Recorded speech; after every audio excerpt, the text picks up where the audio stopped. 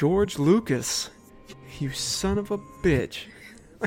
I mean, I just love when Rich plays George Lucas in scenes. Oh, yeah. He's really good. The voice. Yeah. Well. If it isn't Alexander Philippe and Mike Stacklasa in one convenient location. I just love when they did. I think it was the Force Awakens review. Oh yeah, where they have Rich playing. Yeah, they have him playing George Lucas, and he has like a food review channel, and he's opening like a package of spinach. Which Yeah. I've bought that package of spinach before. Was it acceptable? That's good. It's all right. Spinach. It's pretty good. Was his review accurate? Yeah, I'd say so. George Lucas's spinach unboxing video. Yes. It was accurate. Yes. I love the line. What's it? That he says. According to my lawyers, it's perfectly acceptable to kill you as long as I get rid of the body. One of my favorite RLM moments for sure. Hello, everybody, and welcome back That was just like an intro of Best of the Worst. But yeah, exactly. Of a review also. Yes. I've been watching a lot of review also lately. Review is very underrated. It's really good actually. I think I kind of hold it up above a lot of the half in the bags from Red Letter Media. Yeah, well, I think just because they're able to. One, they're usually doing quality films on review. Yeah. And they're also, because those are usually almost like an hour long, they're able to devote more time and energy Yeah. to breaking down a film, which is fun. And also, I think a better editing quality, in my Yes. opinion. You know, a very different one because half in the bag is very narrative. Yeah. You know, it's got a story to it. But that's actually what kind of takes me out of some of the half in the bags is the story. Really? Yeah, it's like I can only go for so long with like you know, like for example, they'll take like 10 minutes in the opening of a half in the bag to get to the actual review, and I'm there for the review most of the time, you know, which is why I prefer review. Okay. You know, like they did a review of the Weird Al film, VHF or not VHF. That is a thing. Yeah. But UHF. Yes. Yeah, or UHF. Yeah, what's it called? UHF, which is short for ultra high frequency. That's right. VHF, which is very high frequency, which is a thing. Mm-hmm. That's what I believe that's what the big TV broadcasters would use. But yeah, UHF is what the little rinky-dink local broadcasters would use. Yeah, I like that one a lot. I like their review of Star Trek: The Motion Picture. Ed Wood as well. Ed Wood is really good. Yeah. What's the Star Trek: The Motion Picture? That's not the one with V'ger, is it? Yes. Okay, I believe that's, yeah. That's the horny one. Yes. Okay, that's what I thought. Yeah, it is. It's great. just the uncomfortable scene where they talk about how Ilea is like a perfect replica of. She's not human; she's an alien. Yeah, she's like a perfect replica in every way. Yeah. It's like, okay, I understand what you're doing. And then Spock traveling into the void. Into the space vagina. In the space vagina, and it's just all magical, and it's opening and everything. It's literally like if you've seen a Monty Python Meaning of Life. Yeah. It's like the Galaxy song. It's literally like that when they have the woman out of stars and then they just creep up in her fucking womb and shit. It's literally that, but serious with Star Trek: The Motion Picture. I've never really seen the original series. Have you? Is the original series? Yeah. Of Star Trek? Yes. Oh, yeah. Is TOS as horny as the motion picture? I think it's different because with the motion picture, they kind of, even though motion picture isn't fondly remembered, majoritively speaking, sure, especially compared to the original series, it did elevate, I think, a type of quality with Star Trek in terms of the production, you know, the themes that they could get into, because the original series, even though I love the original series, and it gets very serious at points, it's very 60s CBS. Sure. You know what I mean? Well, and there's like broadcasting standards they would have had to adhere to that you could have gotten away with. You could get away with more making a movie in the 70s, or was it?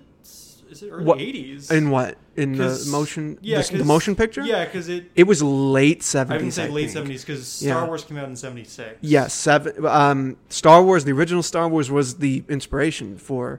Well, I thought starting the motion picture. Right, but and this is something they mentioned in the reviews that amusingly, Mike's like, instead of aping off of the success of Star Wars, they decided to ape off of 2001 Space Odyssey.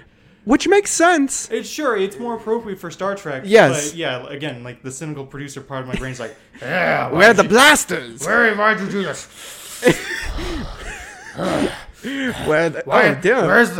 Where's the space princess? We don't serve their kind here. Where's the space princess in the metal bikini? Well, I mean, if you're looking for that, that's probably why they sexed up the motion picture. Yeah, we had a giant space vagina in the motion picture. We can't get a space princess in a metal bikini, so we'll get a giant cosmic vagina.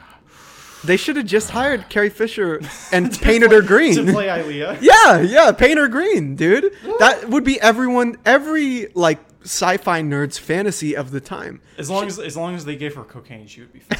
Yeah, she'd be down for anything. But the original series is very almost like theatrical. You know what I mean? Like almost like a stage play. Oh yeah. Whereas the motion picture is what it is. It's a motion picture. It's cinematic. Yeah. You know, it's more adult and more mature. There is actually this really good, and I'm going to recommend it to you. I don't know if you've watched any of the original series of Star Trek. I've watched the first episode. And that's basically it. Okay. Well, if you ever catch up on Star Trek, yes, and if you ever watch the original series and then say, I'm going to go watch the movies now after this, there's a really good fan production. Mm-hmm. I forgot what it's called, but it's Star Trek, I think the fan series or something like that. It's or the New Adventures or something. But it was by this guy Vic Mignogna, I think his name is. He's a actor. That sounds familiar. He's done a lot of voice work in anime. Oh yeah, I know this guy. He produced and got this little series going on YouTube. Is it animated or no? It's live action. So it's fantastic. It is fantastic, and it's a perfect in between from the original series and DS9, the films. Okay, and there are things in that will make you understand why there is such a shift in terms of maturity of like what happened with the kind of corny TOS stuff to what we have in the films, you know? And it's really good. Like they recreate the sets, the cinematography is on point, the themes are on point. I'm just saying, I have to imagine recreating the TOS set is probably a lot easier than recreating what the set looks like now. Yeah, no, actually, I'm not sure about that because there's a lot of fine tuning you have to do in terms of just like everything about it feels like it came out of the 60s. That is incredibly specific and I'm willing to bet really complicated. Well, I'm just saying that you don't have to deal with like holograms and stuff. Yeah, that's where, true. Like I think Mike was talking about in the review of, I think it was not Picard, STD, which is a very appropriate name. In the review of Discovery, they were talking about how obviously you when they do the Enterprise is a Class D ship. From which one? From the original series. Oh, okay. Like the Enterprise as it appears in the original series, obviously like the interior is going to look updated. You can't have it look like it does in the original series for obvious reasons. So that was what I was thinking. Why it would be easier.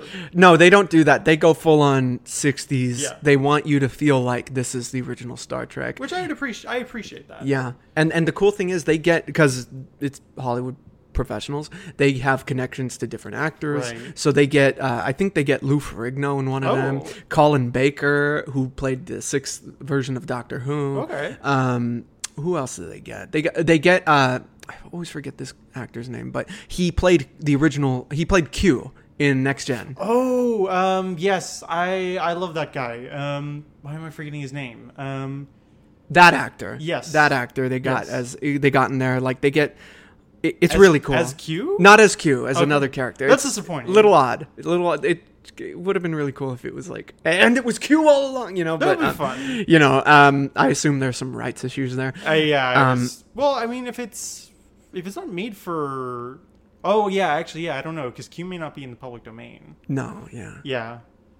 I don't know the whole background of it, but it was really good. I recommend it to especially Star Trek fans. I forgot what it's called, the fan series or some shit like that. But you wanted to talk about Avatar: The Last Airbender. Oh yes, I did. Well, first, before we get into that, Exley, thank you for coming back on this goddamn podcast. We're back, baby. We're back. You helped me with the first issue of We Tolerate Comics. Yes. WTC, is it? That's right? Yeah, WTC? Yes, WTC. We Tolerate Comics. Which that's probably a New Deal program. That's true. But you helped me with the first issue, and here you are back, I think, for the 5th one. So we're going to be talking about all sorts of comic book shit, all sorts of pop culture stuff. How have you been since the first issue? Been okay. Work has kept me busy, that's for sure. But I did, you can see, I have some reading. Stack of comics. Oh, yeah. Books. I've been trying to, because there's a bookstore down the road that I picked up some stuff from, and then there's also a library branch down the road as well. So I was like, I should see what stuff they have. So I picked up some stuff. I probably need to return some of these. I think some of these might be overdue. Oh yeah, you got some bills, man. Yeah. So I'll get to it. I'll get to it either today or tomorrow. Mm-hmm. I don't know. We'll see. See, it's been hot. It's been hot. It's God bless you for walking there and walking back. Well, I went there in the evening. Okay. Also, I went when it was not so bad. It's gotten worse lately. Right now. Yeah. Right now it is. I don't even know what. I don't know. I checked my watch, but it is hot right now, man. According to probably in the hundreds right now. According to my phone, it is 101. Oh, and the high is going to be 103. So yeah. See, that's what. And the thing is, we're in your apartment right now. We're recording this in your new apartment and everything. And you're telling me it would be really hot, but it's really nice in here. It's hot. It's colder. Just wait. Well, just wait. Oh, okay. It gets pretty bad later in the day. Like right now, because right now it's still around midday. Mm-hmm. But as it gets later on into the early evening, it gets pretty sweltering. And then once you get into late evening, it starts to cool down. Oh, okay. Yeah, I like the cool down period. It makes me feel alive. You know what I mean? Yeah. Like, just when it's really hot, I feel like I'm just part of the heat. Now I feel like a person when it cools down. You know what I mean? Yes. The worst part is like when you're in bed. Oh, you know, yeah. And you just can't sleep. It's not happening. Yeah, it's fucking hot. I've been able to sleep, but I have not been sleeping with covers. It's just too miserable. And even then, I wake up and I'm covered in a layer of sweat, so it's not fun. Oh, cold sweat, man. I don't like laying down in my own sweat. No, it's not fun. It's not pleasant. No. See, would you ever consider moving to a colder, Alaska or something? Oh, well, maybe not Alaska, but I've thought about moving Canada? To a different state, maybe I don't know. Someplace that's Texas? cheap. Someplace. Oh fuck no. That's miserable. Are you fucking kidding me? I couldn't do that. Every Californian who's moved that I know says Texas. I know. I mean, it's supposed to be cheaper, but I couldn't do the fucking weather there. If I can't do it here, I could not do Texas. I couldn't. I feel like I would be miserable. Just because of the weather in the South. I feel like I would be more happier in maybe the Midwest, maybe, but I don't know. Well, now they have a snowy season. Yeah, that's true. That's true. Which I can tolerate the cold much better than I can tolerate the heat, because at least you can add layers. But you know what you tolerate more? What? Comics. Yes. One thing, you already brought it up. One thing I want to talk to you about, because I've been rewatching it. Actually, last night I spent maybe 7 hours just watching it. Jesus. Is one of my favorite shows. Oh no, there you go. Here, I'll just keep it up. Yeah, I'll keep where you go. I've been rewatching. Oh yeah, get that water, man. It's too goddamn hot. Water bend. Popsicle bend. Yeah, get that popsicle. Yeah, please, thank you. Oh yeah, you hear this? This popsicle ASMR. Hey, you know what I say about these frozen treats? What? Very cool. Very cool. I've been rewatching Avatar: The Last Airbender because it is on Netflix. And is it still? Yeah, it's on. I thought they had taken it off. Well, I guess it's back on, or what? I don't know. I haven't watched it in years. Mistaken. Yeah, well, they have Legend of Korra. Maybe that's the edition you might be talking about. Maybe. I've never watched Legend of Korra. I didn't even know if it was on Netflix or not. It's okay.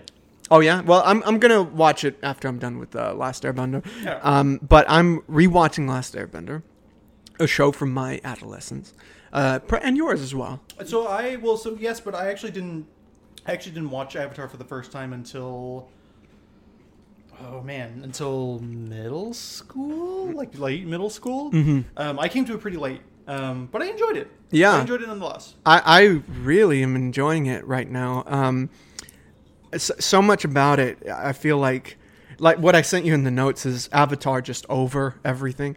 And I think the reason is because we've gotten a lot of like superhero stuff lately, a lot of comic book stuff, a lot of anime in the past 15 or 20 years since this show premiered. Yeah. You know, and this, I feel, for a very good reason, stands up above pretty much everything, you know, mainly because of the way they utilize their story and the way they almost every episode, it seems, is story based and gets us to the next lesson that Aang, the character, needs to learn in terms of this grand epic of defeating the Fire Lord, mastering all 4 elements and everything. Yeah. And there's just so, I mean, when it comes to the animation, the story, the voice acting, like everything about it is almost perfect. Yeah. You know what I mean? You said middle school was when you got into it. Yeah. Was it because you didn't have the channels or anything? Was it you're not really interested? Well, so it was a combination of not being super interested, not having cable growing up, and so I just wasn't able to. Like the only time, like if I caught an episode, it was because I would be at my grandparents' house and they had cable. Like I remember seeing, I think, part of the final episode. When I was maybe like 6 or 7. But yeah, so it was a combination of those two things. But then one of my friends, Harrison, he recommended it to me after we met in middle school. And I was like, okay, I'll check this out. And he was actually the person who got me into anime as well. He recommended Full Metal Alchemist Brotherhood, which is where I got started. So he recommended that I watch Avatar, and he was like, okay, it's on Netflix. And I've had access to Netflix forever. From the beginning. So I was like, I'll try this. I really liked it. And I was like you, I was pleasantly surprised by how well written it was. And just, I don't know, like because there's like a lot of, like it is very episodic with the exception of a couple, it's because it's usually like the final 5 episodes of a season that have like, it feels like one continuous arc. Yeah. And the rest of it feels very episodic. But even that, like you were saying, it feels like it's still, it does, like the narrative doesn't stand still. Like even those episodic episodes, which sort of act well on their own as sort of standalone stories, they still drive the narrative forward, which I appreciate. Yeah. And they also, those standalone episodes are very much accumulated in the later half of the season, or I guess they culminate in the later half of the season, and they have really good payoffs. Like, I'm on season 2 right now, or I guess book 2, Earth, where they're now in Ba Sing Se, the big city, and it's based off like countries like Beijing and everything. I have to interject because I'm a history nerd. So you know Dai Li. Yes. So fun fact. The Dai Li, the secret police organization of the Earth Kingdom, they are named after a member of the Chinese Kuomintang, the Chinese Nationalist Party. Dai Li, I can't remember what his, he had another name, Dai Chunfang, I think, but he was the leader of the KMT's political police, the Juntong? Or the Bureau of Investigation and Statistics, and he was like a prominent Chinese fascist, was I think associated with the Blue Shirt Society. Oh wow! Which was like a clique within the KMT that supported European fascism. Just in this time, I'm a history guy. Well, it's great because a lot of shows, especially currently, are based on figureheads of pop culture or a book or a movie or an old show or something. And one thing I love about this, and one thing that makes me really grateful about this, is what this is mainly based on, aside from storytelling arcs of like a Star Wars or Matrix or whatever, it's based off culture primarily. Sure. You know, each tribe has its own inspiration, whether it be the water tribes of, and the Eskimos and stuff. I was going to say, the Fire Nation, the Japanese. Very obviously Japan. The Earth Nation is very obviously China, hence why Dai Li. The Air Nation are kind of like would you say Tibetan? I didn't say Tibetan because obviously like their temples are very clearly sort of Buddhist inspired. Yeah. Also parts of Hindu aspects. Yeah. Well, they use the robes are sort of they incorporate the saffron color that's associated with Hinduism. Yeah, yeah. And I really love that aspect of it. I mean, it's really one of the last, and this might be a hot take, but one of the last really original shows. Oh yeah. To have come out, you know. And now what's ironic about that is that now we're going to get a remake, essentially a live action remake on Netflix. Have you heard about that? No. You didn't. You didn't hear about that. Well, did you ever watch The Last Airbender? The movie? The movie. I did. Yeah. I hated it. This is going to be terrible. I don't trust Netflix to adapt popular IPs anymore. Not since Death Note. Uh-huh. The movie, Never again. The movie was a piece. I don't know if you ever watched Death Note. I watched the last 15 minutes of Death Note at a party like years ago. It's a good show. And I would what? It's a good show. Oh no, it's funny. I saw the first couple episodes of Death Note, the show, and I was like, "Oh, this is pretty cool." I just didn't keep up with it. Yeah. The movie that I watched, what the fuck was that? Like, it's really bad, and it really doesn't. I mean, here's the thing. My biggest problem with it is that it tries to Americanize the story. Yeah. It tries to take a story that is very particular to Japan, and it tries to transplant it to America. Yeah. In a way that doesn't work. Yeah. Now there are ways that you can do it. There are ways that you can do it and have it work, but the way that the Netflix movie did it does not. No. Or The Last Airbender, because they try to do the same thing with that. Yeah, and for some weird reason, the Fire Nation are now Indian. Yeah. Yeah. I have no confidence that this will be good. I'm willing to give it a shot. Now, that might be my feudal optimistic side. You're a more free-minded man than I am. Maybe. But I am apprehensive a bit because I saw that last film. Or I guess The Last Airbender film. The Last Airbender. And it was The Last Airbender. It was the last one. And I heard they were doing a sequel of that. And then I guess they canceled that and decided to go in the route of a live-action series. And I'm sincerely hoping that with them approaching it, they approach it smart. Because they have to know what the reaction to the movie was. Dude. I mean, come on, man. The animes already are really hard to adapt in a live action sense. Westerners really do not know how to adapt. Well, that's the thing. Like, you can adapt anime into a live action using a live action medium. The Japanese do it all the time. Sure, but Westerners don't seem to be capable of doing that. I mean, Westerners generally just don't seem to be capable of doing anime adaptations. Like, the most successful adaptations of Japanese either film or television that Americans or just Westerners generally have been able to do seem to have been J-horror. And even that, there's like a glut of like really bad American remakes of J-horror. Yeah.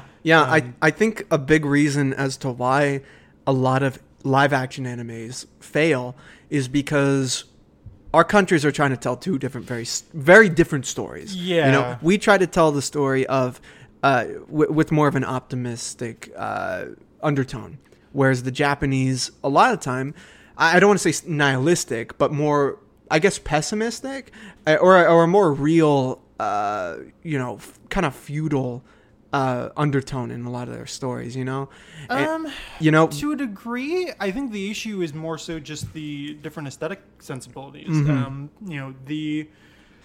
Because a lot of the mannerisms and the exaggerated arts. I mean, number one, obviously, anime, it's a cartoon. Amusingly, it's a sort of localized version of Disney cartoons. Yeah. I'm sure you know the story about anime being sort of growing out of Steamboat Willie, and that being the basis for Rocket Boy? Astro Boy. Astro Boy. Yeah. That's Rocket Boy is Kim Jong-un. It's because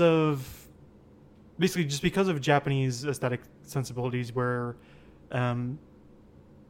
their film and TV and theater productions the performances tend to be very exaggerated, And in anime, art styles tend to be very exaggerated and expressive compared to Western TV movies and theaters where it feels a lot more restrained in terms of how the actors emote. I think stuff like that is part of why it doesn't work. I mean, you think about like the Death Note movie where the first time Light sees the Shinigami, and they try to do a weird like anime freak out reaction, but instead of it just comes off comical. Yeah, it just doesn't work. And the other thing too is, just as an aside, that's not how Light reacts the first time he sees Ryuk. He's just sort of like, I expected you. Yeah. It's good to see you, Ryuk. Hi there. I was wondering when you would show up, which is much more true to his character. I don't know. I think it's one, the aesthetic sensibilities, and then two, just American creators having, because Americans have the privilege of not, because America's sort of is, for now, is the global hegemon, we have the luxury of not really needing to learn about other cultures. I think there is a lack of understanding and awareness surrounding Japanese culture that leads American creators to misinterpret what is going on in anime and manga. Well, and you see this especially with with localizations, with like dubs and subs. That's a really big issue in among Western anime fans. It's like how anime and manga get translated into English or some other European language. I think those are really the big issues. Yeah, well, for me, a great example of the cultural differences in how we tell a story versus the Japanese, let's say, in terms of anime, is the ending of the original Cowboy Bebop. I feel like that ending is much more somber and tragic, but they try to normalize it and make it kind of fantastical, whereas we, like, if you look at the ending of the fucking Cowboy Bebop series we did, it's more like it's setting up another sequel, and in doing that, they try to set up hope at the end. Whereas the original doesn't try to do that type of shit. It ends with Spike and Jet not reconciling and splitting apart. Jet's angry that Spike left him, and then Spike ends up getting fucking killed. Yeah. And I don't know. I just feel like there are differences in how and why we're telling the stories. Sure. Well, there's a profit motive going on with American adaptations of stuff like this that is not necessarily present with the Japanese. I mean, obviously, there's still an issue with Japan where you have. Well, I don't know. I don't know. There's the joke about stuff like One Piece being the longest running anime and manga, and how much, I don't know how much of that is for creative versus commercial reasons, but I think it's been going on for forever, 10 plus years. Yeah. I forgot who I was talking to recently about One Piece, but we were talking about it, and they told me not to read it. Yeah, because it would just take too long. It would take my whole life. Yeah, I was gonna say I'm actually gonna look this up now. How many years has One Piece been going? One Piece. Didn't they make a movie of One Piece in Japan? I think there are a couple different movies, live action ones. Yeah, and I think they're working on I think they're working on a Western adaptation. Yeah, I don't know who's doing. Is it Netflix also? I think. I hope not. Okay, no, yeah. So it's been running for more than 20 years, since 1997. So 25. Oh my god. Holy shit. A quarter. Orewa Monkey D. Luffy. See, that's what I'm saying. It's 25 years. Yeah. Of that. A quarter of a century. I'm not reading that. And this is the book you're talking about, right? Yeah. The manga. The manga. Yeah. Not even the show. Is the show still on? I think it is. Oh my god. This is insane. Because I don't think the. Yeah, because. Yeah, and there's 103 volumes. Oh my god, dude! There's some weeb out there who has all 103. It's time to read, or it's time to. I'm sorry. It's time to end that shit. I'm sorry. Yeah. There comes a point where it's just time to end that shit. Do you think they'll ever end One Piece in your lifetime? I think it will end when the creator dies, probably. At this point, how old is the creator? That's a very back to the that's phone. a very good question. We're gonna look this up. Eiichiro Oda, born 1975. Okay. So he's 47. So he's not that old. He's not. He's middle aged. Keep going. I mean, and life expectancy is very long in Japan, so he could be going for a long time. So no, it won't end in our lifetimes. Well, it depends on how long we live. It doesn't matter, especially compared to something as big as One Piece over there. Yeah. No, it's never. Well, and there may be someone who picks it up. Yeah, after he dies. exactly. But yeah, so Avatar: Last Airbender, great show. I love the foreshadowing. Star Wars Holiday Special. I actually do want to have a screening of that in December. Okay. The holiday special. Because you know how our screenings go. I mean, you were there for The Room and everything. And you made The Room a bearable movie. Oh, man, come on. Don't be like that. The Room's amazing. It's a masterpiece. But you made it a genuinely good movie as opposed to a so bad it's good movie. Thank you, actually. For those who don't know, I re-edited The Room as a black and white silent film. It's almost like an erotic thriller. Well, I think the original is an erotic thriller. Yes. The Room is just erotic. Yes. We see the ass in there and everything. I remember you calling out, the horrible "Show the ass! Show the ass!" I was honestly a little disappointed you didn't include Tommy Wiseau's ass. I know. I actually did. I do remember you yelling, "Oh, come on!" But that's not the film. It wasn't the tone you were going for. No, they would have. I think it would have fallen apart at that point if I showed the ass. Maybe a post-credit scene where it zooms in. We get to be the post-credit scene where we get to see Thanos' ass. Yeah, Thanos. Well, I mean, it's already got that chin, Yeah. That nutsack chin. Now we just need the nutsack ass, for Thanos.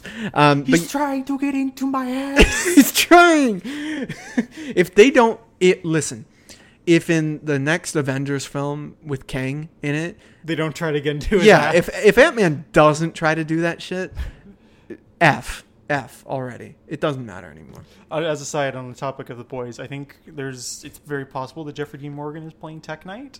I think he will play Tech Knight. I would be very surprised if he wasn't. No, I think he's playing Tech Knight, especially just considering the kinds of roles he's done. The much grittier, also comical kind of roles. I would say edgy to the point of absurdity. Yes, and I feel like Tech Knight, depending on how extravagant they get with him, because he's a sex addict. Yeah, right? I hope he gets to fuck a meteor. Because this is something he does in the comics. Oh, God.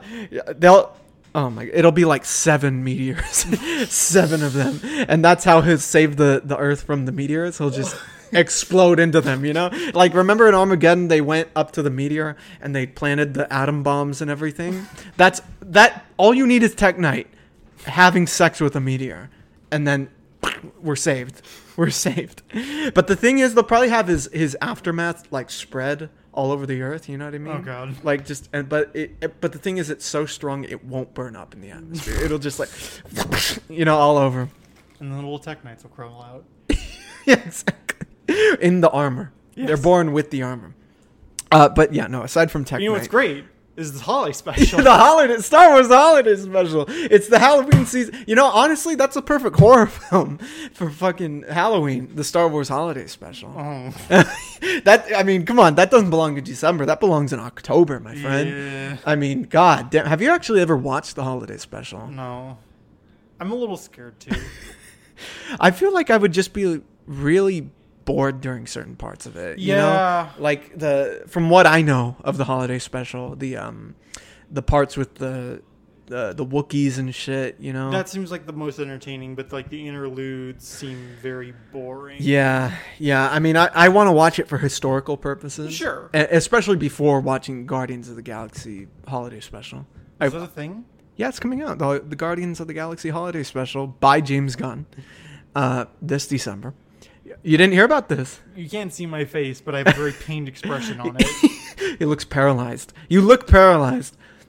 Come on, actually, tell me you're that not could either excited be for it. great or terrible. And I'm leaning on the side of it being great because I need some redemption for the Guardians after seeing them in Love and Thunder, because it wasn't the worst I've ever seen of them, but well, actually, I mean, it wasn't.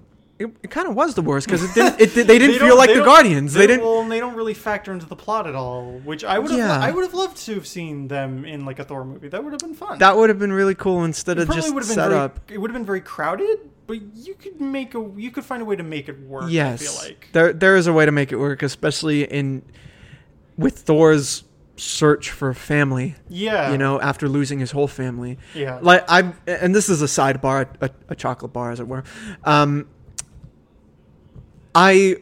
The part that really made me not feel like it was the Guardians that I love from James Gunn was when, like, Star-Lord just kind of ditches Thor. Because even though he doesn't have you seen Love and Thunder? No. Okay, so there's a part where they ditch Thor.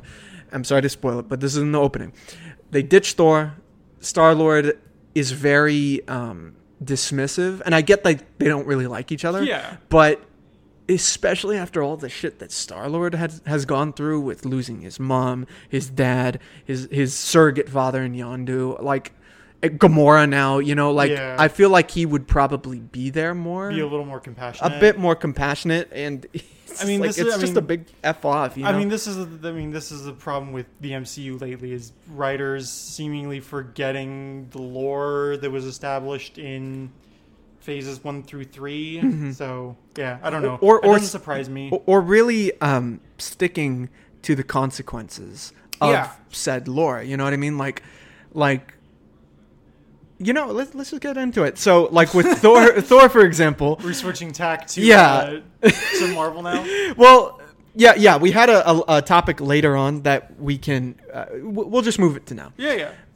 So the topic of this thing that I brought up to you is the MCU, are they rushing to Secret Wars? Because it's coming out in what, like 4 or 5 years, I think. At the end of phase 6, it's coming out. And they are the thing about this topic is phase 4 so far, more than any other of the phases, has been really filled with content, filled with direct content. Because before you had shows like Runaways, Agents of S.H.I.E.L.D., the Netflix stuff, you had that stuff, but it was almost like a side. You could watch it and decide for yourself whether it was which canon is why or I not. like it. Because, again, I've said this before, I like the Defenders saga because it feels largely disconnected. The stakes are much smaller, and it feels like it stands on its own in a larger universe. I like that. Yeah, and now I'm tired of blue lasers. and there are no blue lasers in any Netflix stuff and all that. But now everything is connected to the point that you have to watch almost everything. Yeah. And what do you think of that business model? First of all, like, what do you think of that? I think it was a mistake. I think that what they probably should have done is wait a period of like 2 to 3 years after the release of Endgame, so that they could,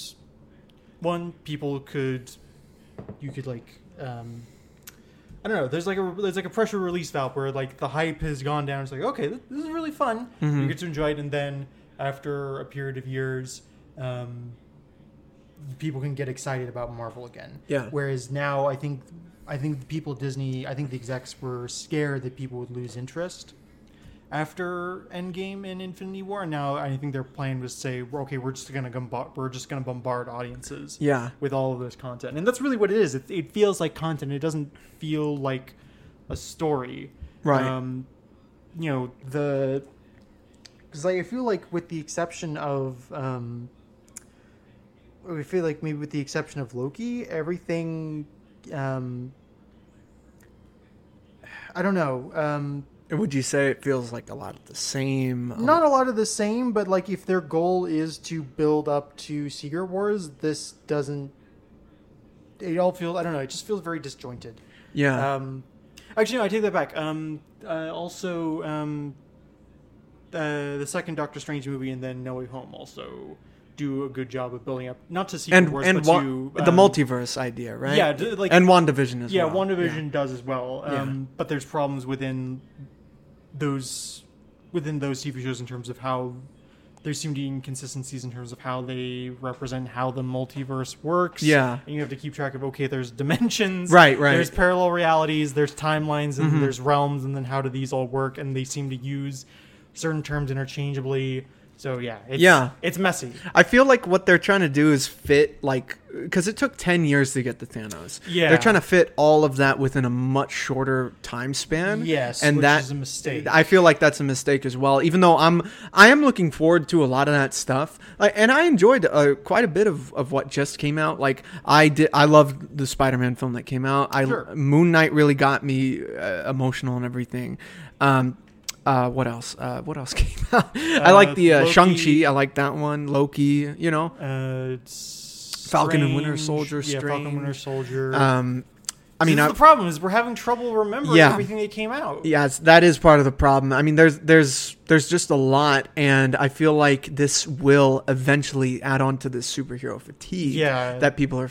I've heard more often nowadays. Yeah, and that's the other thing too. Is it feels like Disney are trying to milk as much money as they can out of the IPs that they own. Yeah. While people are still interested in seeing superhero media. Yeah. Because I feel at this point, especially with the way the MCU is going, at this point, I feel like superhero films are going the way of like the old like Action Man films from the 90s with Schwarzenegger and Stallone. It feels like we're getting to that level of comical, of campiness and silliness and like over the top, jumping the shark stuff.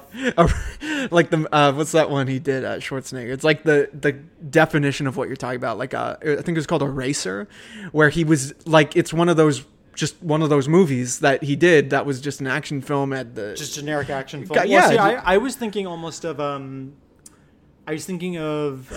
Stop or My Mom Will Shoot. Action USA, which is a I forget his name. It's a Chuck Norris movie about the U.S. being invaded by the Soviets in Cuba, and it's exactly as over the top silly as you would expect. Isn't that just Red Dawn, but with Chuck Norris?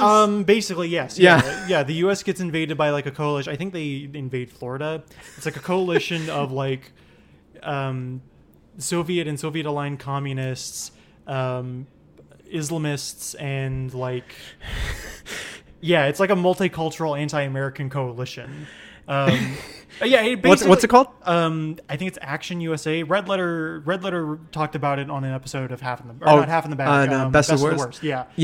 What's sad about that is you just saying Action USA. I knew it was Chuck Norris. You know what I mean? Like just that name. Well, the other movie that came to mind is I think it's Death Wish 3 with Charles Bronson. Oh my god. Where the story is just an excuse for us to see Charles Bronson like viciously murder some thugs.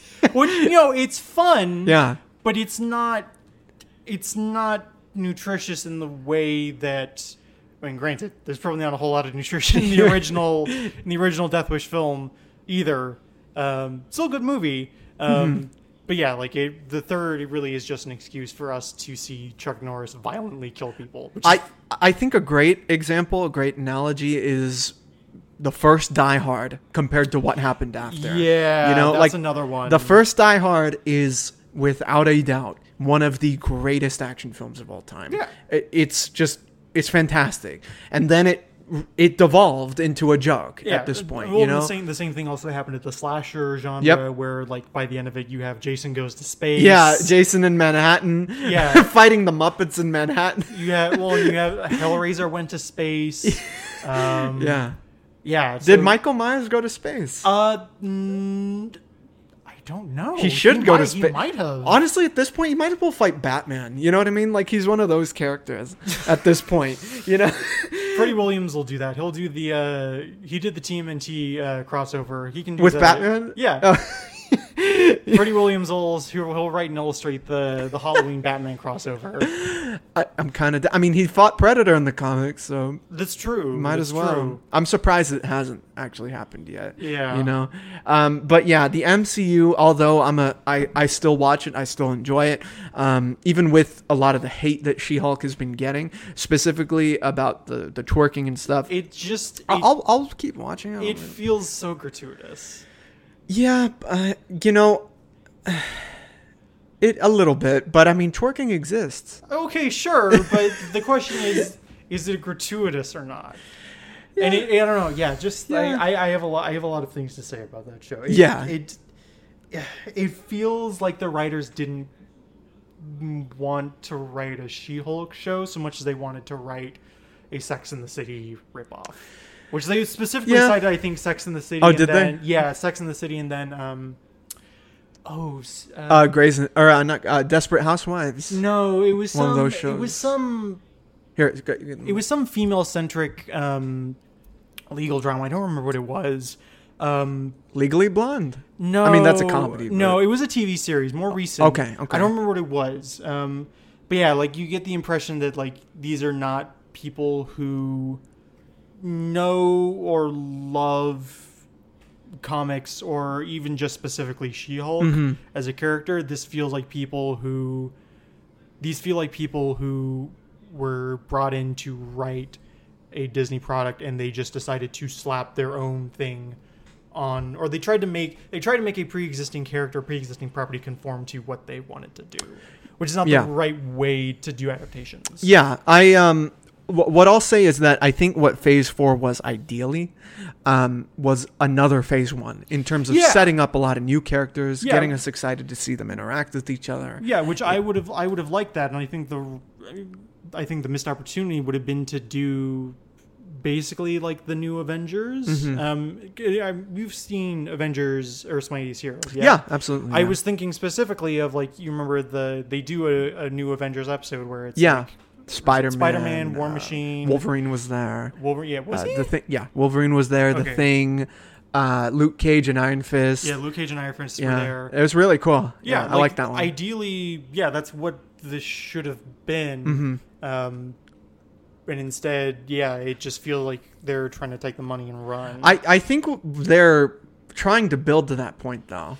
Yeah. And I think that's going to be in the Kang Dynasty film coming out. Yeah. Avengers Kang Dynasty. I want to know what the lineup for the Avengers looks like in that. I'm curious as well. A lot of them are dead or retired. Like, Tony's dead. Cap is going to die soon.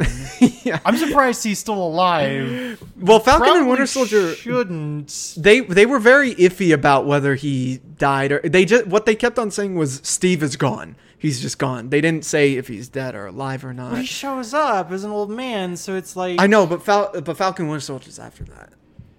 Like at the big opening scene, I thought they were setting up a funeral. Yeah. You know what I mean? Like to the whole world, he's dead. Yeah. You know, to like what they say to the whole world, he is dead. I guess for his own protection or whatever. So it could be either one. It could be either one. They're being very iffy with that. Yeah.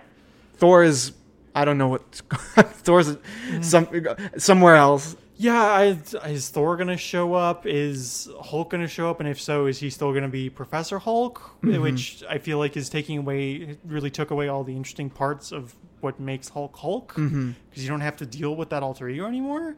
And it doesn't feel like I don't see the other guy in Professor Hulk. I just see Bruce Banner. Like it feels like Bruce Banner in the Hulk skin. It doesn't feel like... It doesn't actually feel like the other guy and Bruce Banner fused into... Because that's the thing, is like the idea is that the Hulk is a dissociative identity that came about as a result of childhood trauma. Right. And you could have done something interesting where Bruce actually had to do like some kind of psychological thing where he reintegrated that dissociative identity. But it doesn't feel like any of that happens. It just feels like Bruce. It's a bit weird with the Hulk because Marvel hasn't had the rights to the Hulk. Yeah, is it still Universal? I don't know. I remember hearing a story that they got the rights back to the Hulk, but then I keep on hearing other things that they don't have the rights. Okay. Or maybe it was Namor that they got, because Namor was with Universal for a while. They've had to change a whole lot about Namor so that he's not Atlantean. He's more based in Aztec culture. Yeah. Which I'm cool with. I think that's really cool. I don't necessarily mind, and it's a way to differentiate him from Aquaman, which I think is a smart move given that DC was able to release Aquaman first. Yeah. I think with the Hulk, if they had the opportunity to make a film about him, I would love to watch it. They would have done that. I don't necessarily have the confidence that it would be good, but I would love a Hulk movie. I would love that. I don't know, man. Yeah, Phase 4, I think is getting a bit muddled, even though there are shows and films that I'm a fan of. There are bright spots. Yeah, I like the ones that I'm a fan of the origin story. You know, yeah. I'm a fan of understanding who a character is, and then at first having trouble really getting behind the idea that they will become, let's say, an Avenger. Yeah. Right? Like Shang-Chi, I think, did that well. Moon Knight did it in a very different way, and I kind of get that feeling from She-Hulk because she doesn't want to be a superhero. So it's going to be, for me, it's going to be exciting to see her get to that point of becoming a hero. You know what I mean? Maybe. I hope it'll improve. I hope it'll improve. That's my genuine hope. Because if nothing else, the She-Hulk movie or the She-Hulk TV show being released is maybe want to read the original She-Hulk comics. Because she seems like a fun character. Yeah. That I would enjoy reading or watching. So, yeah, I don't know. That's at least one good thing to come out of it. From my perspective, it makes you want to read more comics. Yeah, it makes me want to read a Marvel character too. Yeah, which is crazy. That I've never heard that from you before. That's insane. I've like the only Marvel characters that I like are the ones that remind me of Batman. That's basically it. It's why I like it's why I like Punisher. It's why I like Daredevil. It's why I like actually that's not true because I like the X-Men too. Yeah. So I like I like Moon Knight. Moon Knight also the TV show got me interested in Moon Knight. I like all the X-Men and the X-Men related properties because I grew up watching the 90s X-Men TV show. Yeah, the one with the badass intro theme. Yeah. Did you get excited when you heard that again? No. Oh, okay. It felt like member berries. But did you remember? This? Did you remember though? Yes, I remembered it.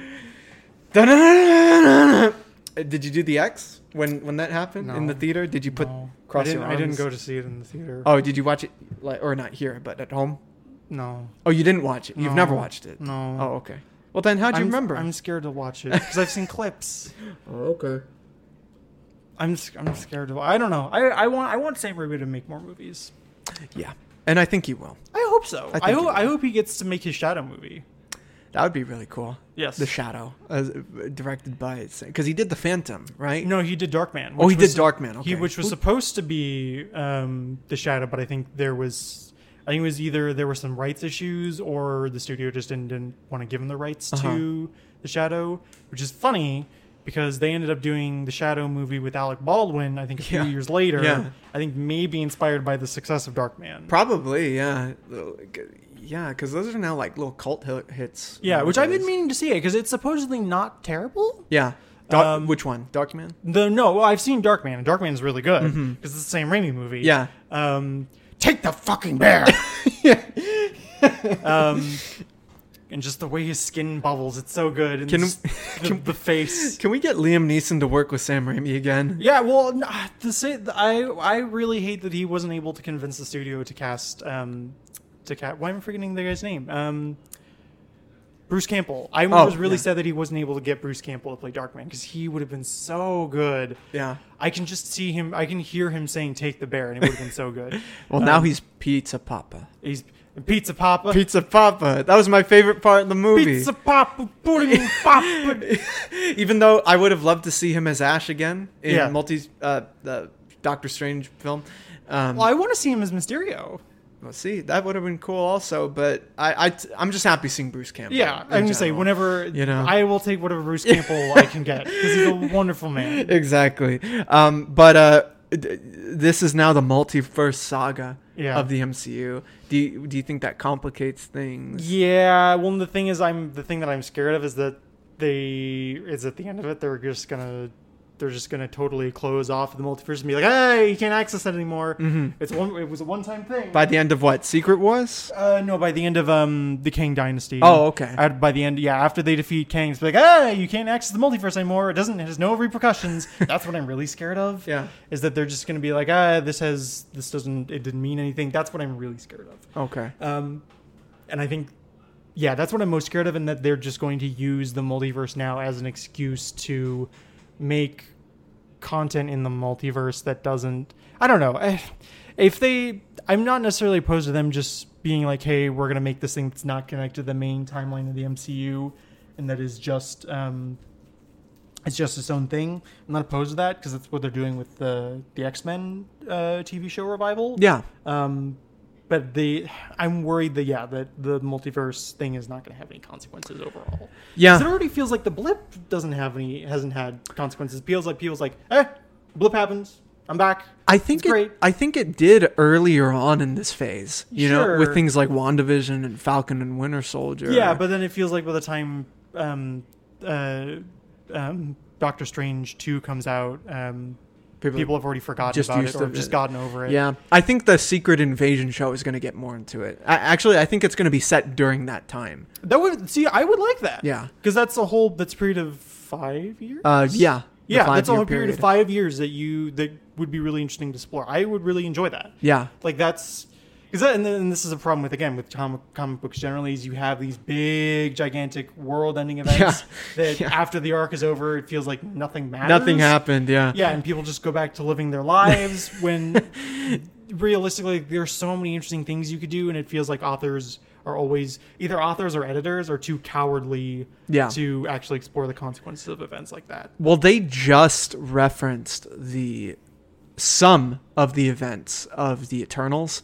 In one of the She-Hulk episodes. That is something that doesn't connect at all either. Yeah, which is crazy because some big shit happens in it that you would imagine it would be referenced in something. People would know about it, yeah. Like a giant person shows up in the sky in space above the earth, and then and there's another giant person stone statue thing in our oceans. Yeah. And it is just reference. It's like if Cthulhu woke up tomorrow and then people just went on about their lives. Yeah, no, they need to get this shit in order. I'm sorry. I love Marvel, and I love a lot of what they've done.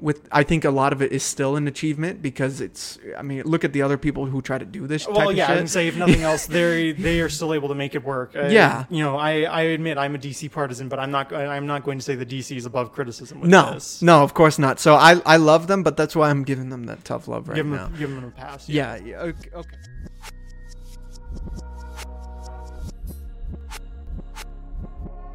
Let's talk about some comics that we've been reading lately. I want to start with you because you got your stack right there. Yeah. I want to hear some of the stuff you've been reading because this is really cool stuff you got here. Yeah. So I have a bookstore and a public library branch just down the street from me. So I was like, I'll see what stuff they have.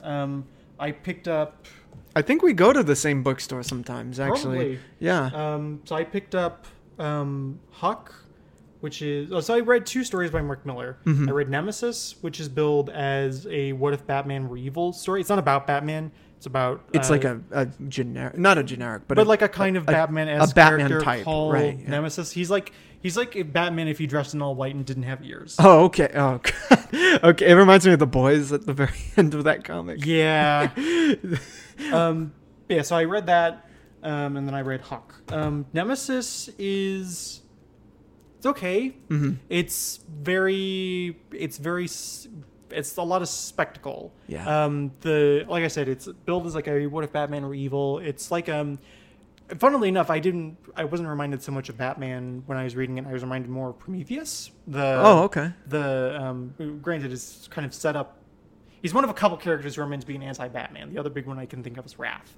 But yeah, he's like comes from a wealthy family. His parents or his father were arrested, and I think his father ends up committing suicide, and I think so does his mom, and so he tries to get revenge on Commissioner Gordon, who locked up his family, which the Commissioner Gordon character, I'm fairly certain this was intentional. He looks a lot like Viggo Mortensen. Oh, really? Oh, yeah, wow. I'm fairly certain that was intentional. That's interesting. It's okay. It's a lot of edginess for edginess' sake, but the spectacle of it is fun.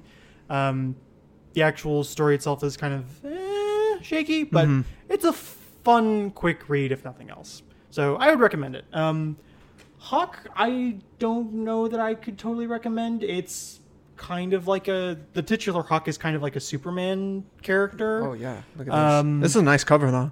I like this cover a lot. I'd say the artwork is nice, but again, the story is kind of meh. I didn't feel especially engaged by it. That said, I like the character of Hawk. He is really wholesome. And you said he's like a Superman type? Yeah, he doesn't have all of Superman's powers, but he's kind of a Superman type character. Yeah. Or more like Superboy, honestly, because he doesn't have a persona of his own. And he's kind of just like helping out around his small town. Look at this. In like the Midwest. But yeah, he's a fun character. The story is kind of again. I guess I would give it a kind of a lukewarm recommendation, if only because, again, Huck is a genuinely wholesome and kind character, and it's refreshing to see that in superhero comics when it feels like a lot of superheroes are just assholes nowadays. If anything, you should pick it up for the artwork. I mean, this artwork is actually really beautiful. Yeah, the artwork is nice. Yeah, I like these characters. I like these models here, especially with Huck and everything. His figure. Well, again, you can see very clearly, like, he's very clearly modeled off Superman. Yeah. He's got, like, the cowlick. Yeah, the cowlick, the stature, the good old boy look and everything. Yeah. Yeah, I like that. Yeah, so it's okay. I would give it a tentative recommendation. The other thing that I was reading is Justice League International. This is a classic. I really enjoyed this. Justice League International is famously the funny Justice League. It was funny because we were talking about how Bill Burr should be Guy Gardner. Yes. This has Guy Gardner in it as the Green Lantern, and I've been reading him using Bill Burr's voice from F is for Family, and it's made this so much more enjoyable. Yeah, it fits very well. They should do an animated adaptation with Guy Gardner. It would be really good. To voice it. So it's really good. Again, I would read it more for the comedy than anything else. Like the actual stories they're okay. I don't read it so much for the villains that the Justice League are facing so much as the dynamics they have with each other. Yeah. I think that's really the selling point for this. And it's a really unique team also. Yeah, so it's got... List off some of the members. Yeah, so Batman is the leader. Right. You've got... it's funny because they refer to Shazam as Captain Marvel. Yeah. Which I remember who I was talking to where he was like... One of my friends was surprised, like, oh, he wasn't originally called Shazam. No. And I was like, yeah, he can't call himself. Like, if someone came up to him and was like, oh, you're a new superhero, what's your name? Oh, my name's Shazam. Oh, I'm Billy Batson. Yeah. You decide. Yeah. You decide. You take it from here. Yeah. Like, also, like, obviously you can't call him Shazam because you would just turn back into Billy Batson. So, yeah, they call him Captain Marvel. And when they call him Captain Marvel in this, he's kind of like the surrogate Superman of this team, because obviously Shazam was created as a clone of Superman, not like a clone, but he was created to capitalize off the success of Superman. Yeah. And then got bought out by DC. You have Guy Gardner, the third Green Lantern, as the GL for this team. Martian Manhunter is still there. You have Black Canary, who's kind of the Wonder Woman of the team. You have the second Dr. Light. You have Blue Beetle. Dr. Fate. Yeah, Dr. Fate. Yeah. And then you have Mr. Miracle and Oberon, which I read Oberon's voice using Danny DeVito's voice. Oh, well, that's perfect. It totally fits.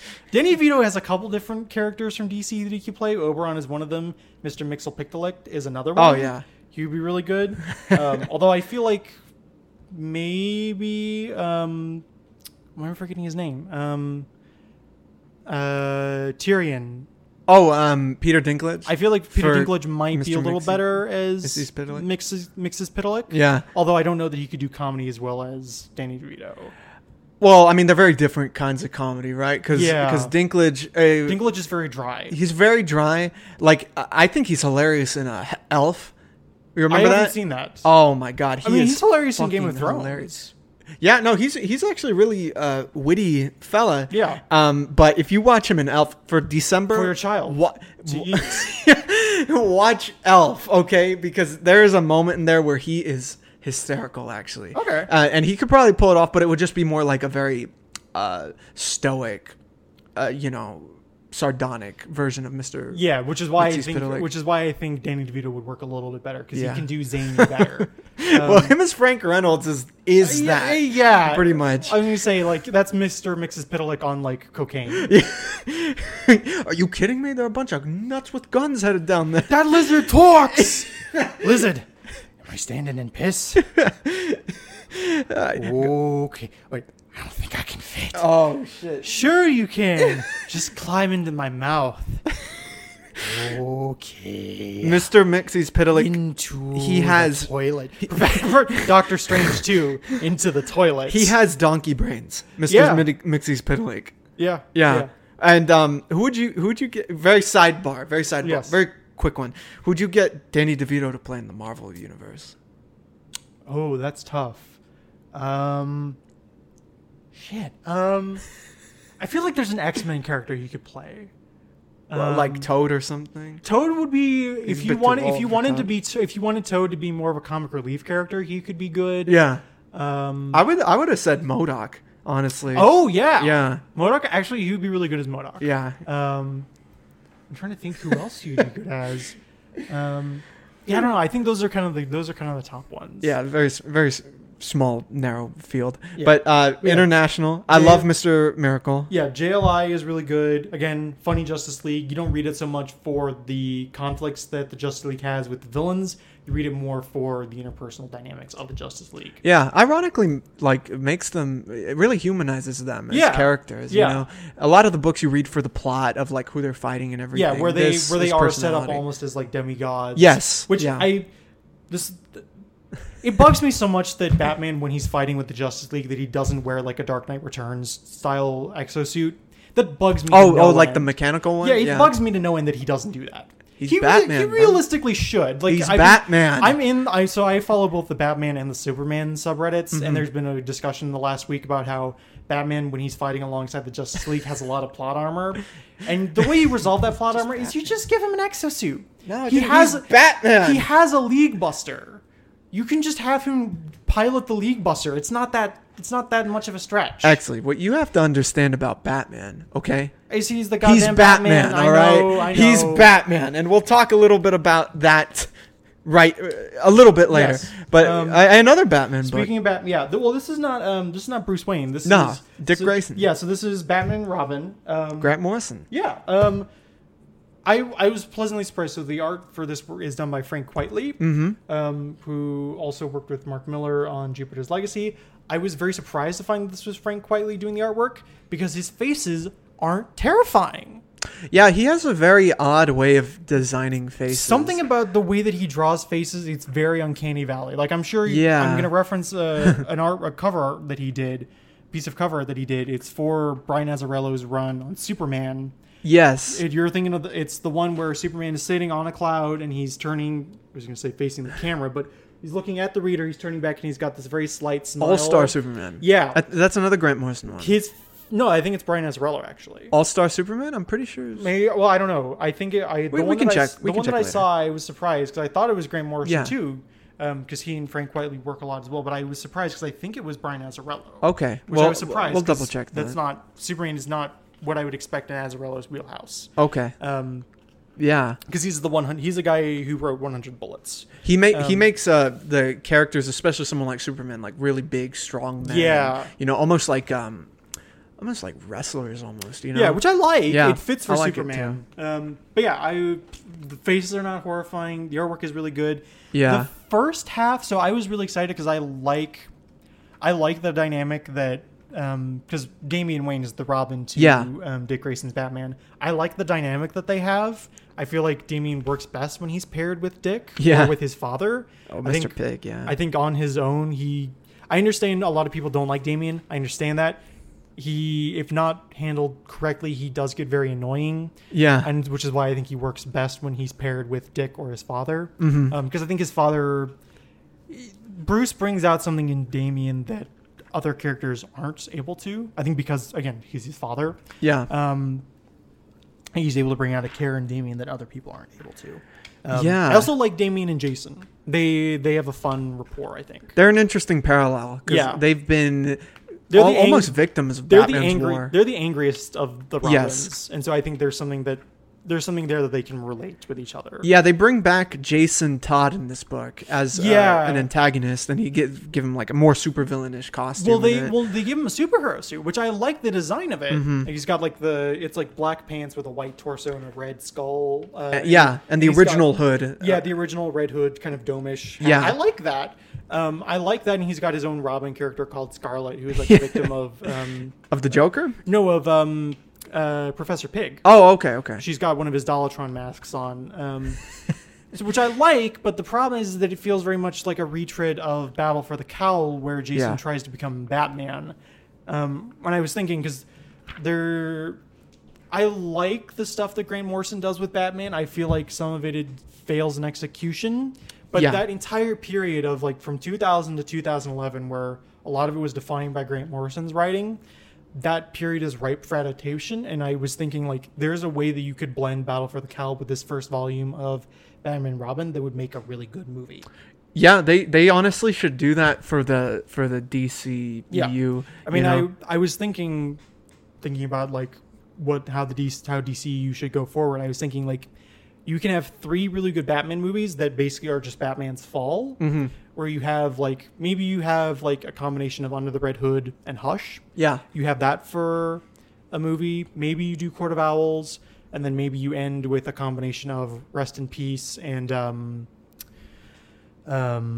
The Black Glove. Oh yeah, and maybe also hopefully elevate those stories. Yeah, elevate those stories, and then maybe to end with something like Death of the Family mixed with Batman Endgame, where Batman dies. Yeah, quote, unquote, I mean, going up against the Joker. A very Batman death, Yeah, and then because then you can end it where Batman maybe loses his memory, maybe he gets it back at some point, but he just retires. And he gets to live the life that he maybe should have had with someone like Julie Madison or maybe even Selena. And then, Dick takes over as Batman. You know, what's funny about that is you mentioned Batman R.I.P. and The Black Glove, which is a predecessor to this book. Yeah. Because that happened where they wanted to...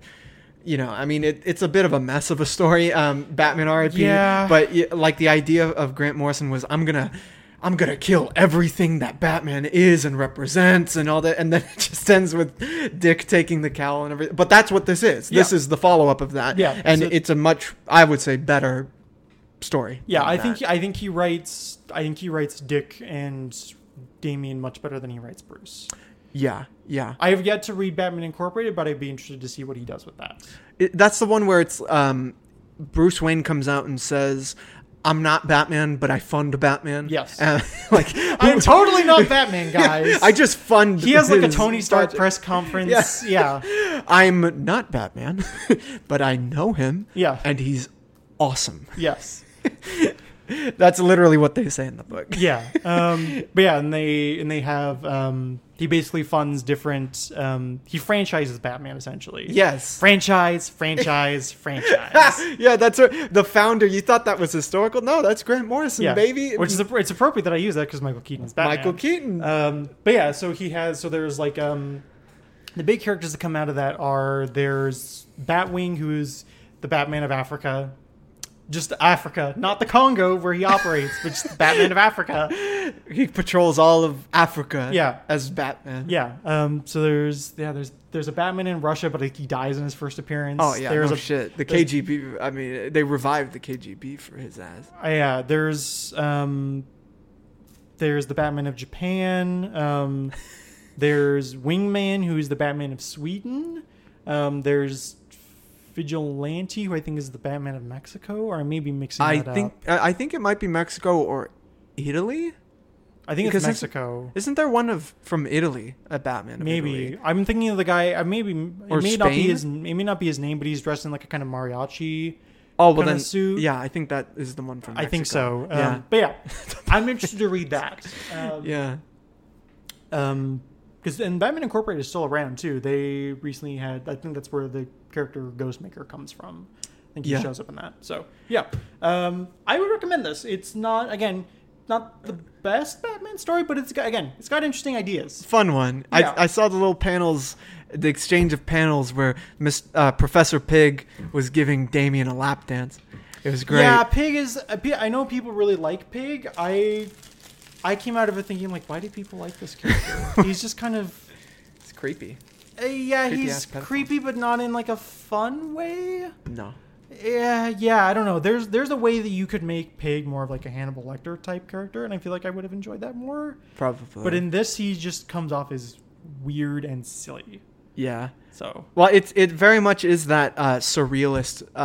I mean, it's Grant Morrison. It's Grant Morrison, but he's also kind of referencing a lot of the surreal aspects of the Silver Age. Yeah, I know Grant Morrison loves the Silver Age, and he's a crazy Scotsman who probably takes too much acid. But yeah, I mean, it's what to you know what to expect from Grant I Morrison. went up to Kathmandu and I saw a vision of Batman and a thong.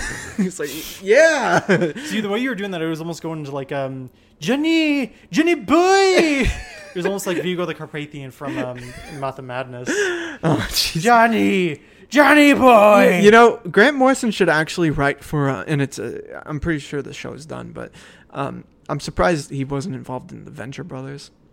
Yeah. You know, that would have been interesting. It would be interesting to see what he wrote if he had written for The Flash. Well, I think he did. Did he? But he co-wrote with Ezra Miller. No, I'm thinking of the Flash TV show. Oh, okay. I'm sorry. I thought you meant the movie because he did work on the movie. Okay. Yeah. That makes sense. With Ezra Miller. Okay. So, I mean, I don't know what's going on with that. But it'll be an acid trip. Probably. I'm looking forward to it, despite all the bullshit. It allegedly tested higher than The Dark Knight. Allegedly. Who are they showing this movie to? Yeah, that sounds like... I don't know if I believe that.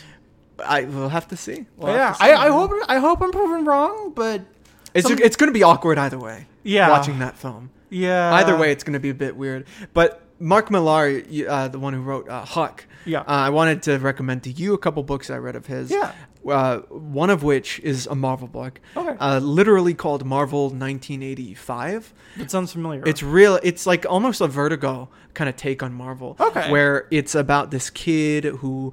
His parents are having problems because they're divorced and everything. His dad is like a complete comic book guy who got him into comic books. Okay. His dad grew up in the age of the birth of Marvel as we know it, right. you know, the 60s and everything. 60s. And kind of that's what they bond on, you know. But the kid is dealing with the separation of his parents, you know, like I don't know how to deal with it. I'm going to plunge myself into comics. And then slowly he starts seeing the villains from these comics in the real world, just infiltrating his suburban life. I'm not going to explain how. It's like the Man in the Moon episode from Rick and Morty. It's pretty, you know what? I'm not going to say, but it's very Twilight Zone-y. Okay. Very interesting, and I really dug it. And it's one of the Mark Millar books I think you'd enjoy. It's Marvel 1985, yeah? Marvel 1985, yeah. Okay. And he also did Old Man Logan. Yeah. Did you ever read that? No, it's one of the... I've only read like one X-Men comic, truthfully. Okay. I picked it up when I was like 7 at like a library fair. Mm-hmm. And it was like one of a couple of Marvel comics that they had. Yeah. And it was it had Logan and then Kitty Pryde in it. I don't know who wrote it. But I think it was like a twofer because it had a Logan story and then it had an X-Men one. Yeah, an X-Men one where it was like the original lineup, and it was Was it the First Class? X-Men First Class? Maybe, I don't know. I mean, it was the first group of X-Men where it was like Beast before he became all beastie, and Iceman. They were in the yellow, like the complete yellow. Yeah, the blue. Yellow and black. Yeah, and then Thor showed up. I remember. Oh, really? Okay. Yeah, and they were fighting a frost giant. Okay, that might be First Class. Yeah, I wouldn't be surprised. Yeah, that was like the only actual X-Men comic I've read. Oh, okay. I grew up liking the X-Men because of the TV show. That's fair. That's how it is for a lot of people. Yeah. You know, especially in our generation and everything. They X-Men movies and shows, you know, and that's fair, you know. But Old Man Logan is one of those books because we were talking a little bit about how the story can kind of fall flat with Mark Millar sometimes. I don't think it does because I think the idea of Old Man Logan is really strong, that it carries you throughout a lot of the crazy ideas of like seeing just the aftermath of when supervillains take over, you know. You see like the Hulk has his territory, Kingpin has his territory, Doctor Doom has his territory, and it's like a road trip book where it goes through the American post-apocalyptic dystopian America with a blind Hawkeye, you know. And I would recommend that because it's got that grit to it, a lot of gore, violence. It's rated R. I appreciate gore and violence. Yeah, that's part of the reason why I recommended Nemesis. Yeah, exactly. So I would recommend that also for you. But that's what you were reading this week? Yes. Yeah. It's a good... I mean, because I know you more as a Batman fan, so I was surprised to see some of the other books in there. Yeah. It's really good. Yeah, I was going to say, I mean, again, like because I've been doing research for... Your own comic, right? Well, I don't know if I want it to be a comic. Careful now. I don't know if I want it to be a comic or just like a novel. Okay. Because I would need to find an artist. Right. But I want it to be, like I mentioned in the first episode, a reconstruction of superhero comics, kind of synthesizing the influences of the Golden Age, the Silver Age, the Bronze Age, and then the Modern Age, and hopefully try and transcend the just the kind of rut of the Modern Age. And so because of that, because I have like a Justice League type team in mind, I wanted to read Justice League titles. So, and granted, this JLI is maybe not the most appropriate because it is the funny one. Yeah. But it was still helpful. So yeah. Well, that's dope, dude. Well, I haven't been reading as much as I usually read just because I've been a little bit busier lately. But what I did read, what I've begun reading, the first thing I read, which is you probably like this book a lot because it is Batman. It's Dark Victory, actually. Yes. How are you liking it? I'm on the second issue. They're actually very short. Yeah. It's a big book, but they're very short issues. I'm digging it so far. It's dealing with the aftermath of the Long Halloween. Batman is going through kind of a guilt phase of what happened with Harvey Dent. Yeah. His transformation to Two-Face. You really get into the crime element and the crime community of Gotham City with the different the Falcone family, right? So why am I forgetting his name? Carmine is murdered. I think at the end of Long Halloween. Yeah, at the end of Long Halloween by Two-Face, and so his daughter Sophia Falcone takes over. Yes, and obviously Salvatore Maroni is dead as well, and so a lot of what Dark Victory is about is the transition of organized crime in Gotham from being in the hands of the Italian mob to now being in the hands of supervillains like Two-Face. Yeah, I'm very curious how Robin is going to be injected in this story, because that's what sells me on it. I always love Robin. I love the inclusion of Robin. I love that story. It's Batman and Robin for a reason. Yes. Okay, they are the dynamic duo, and yes, I do want to see him incorporated in these new films. I do too. Well, and again, I mentioned in the first one, I really hope that the next movie that Matt Reeves does incorporates elements of Dark Victory. Yes. It seems logical because, again, the first film has a lot of elements of Long Halloween. Yes. I'll be honest, I think I like Dark Victory more than Long Halloween. Mm-hmm. Granted, part of that is because it benefits from the build-up of the Long Halloween. It builds on it in a really good way, and I cried several times reading it. The relationship between Dent and Batman is really, really well done. Really strong. The artwork by Tim Sale. Yeah. It reminds me a lot of like a very noir, like what was his name? Darwyn Cooke. You know, Darwyn Cooke's art, the guy who did Final Frontier, Justice League Final Frontier. Okay, yeah. That's very referential. That style is very referential to the old school. Yeah. Golden Age of artwork for DC.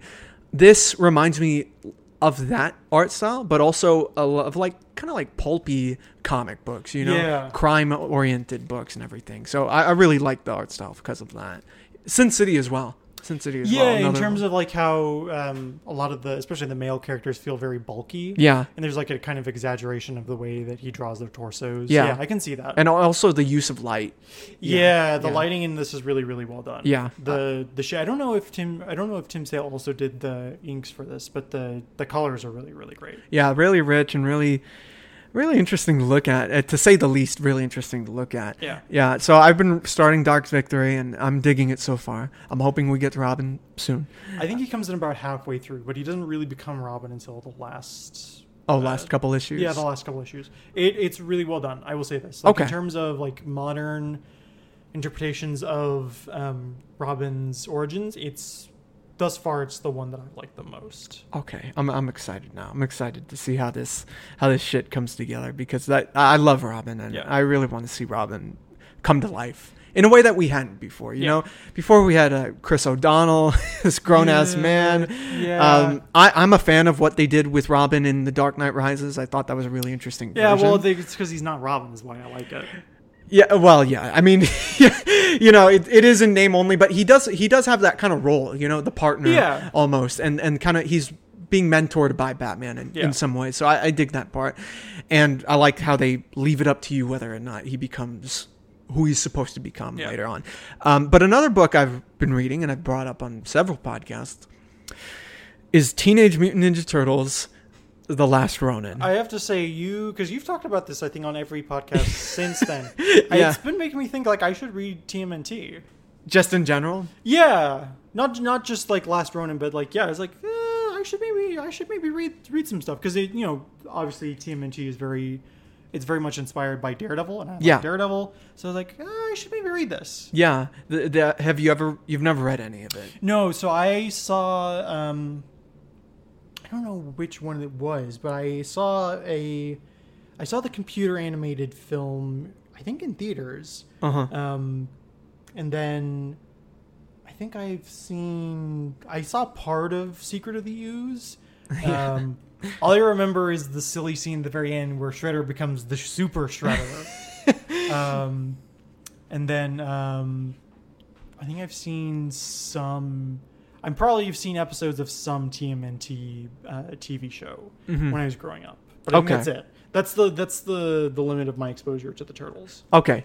So The Last Ronin is a very dark version, almost kind of Days of Future Past a little bit in terms of concept, but it is very much an R-rated book that gets... Actually, it's probably more of like a TVMA, honestly. It's not full-on R. It's not like The Boys or something, but it does deal with darker themes. It puts these characters in much darker positions than we're used to seeing them. Yeah. And I'm really enjoying it. I'm on the 3rd issue, moving to the 4th issue.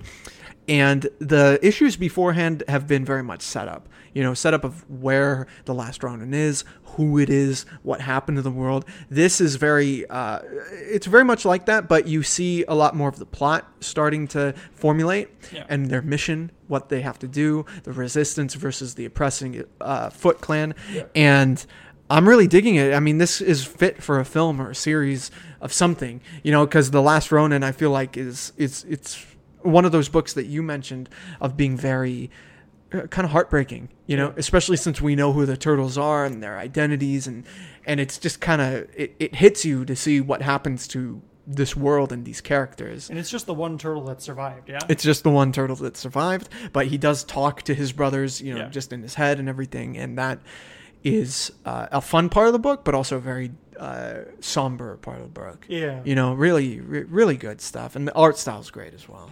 Art style is great. They have these flashback sequences where they actually change the art up and they make it look like the original art from the original graphic novel. See, I like that stuff. Yeah. I like that kind of stuff. Yeah, they make it black and white and much more, not ugly, but more, it's like if you were drawing faster.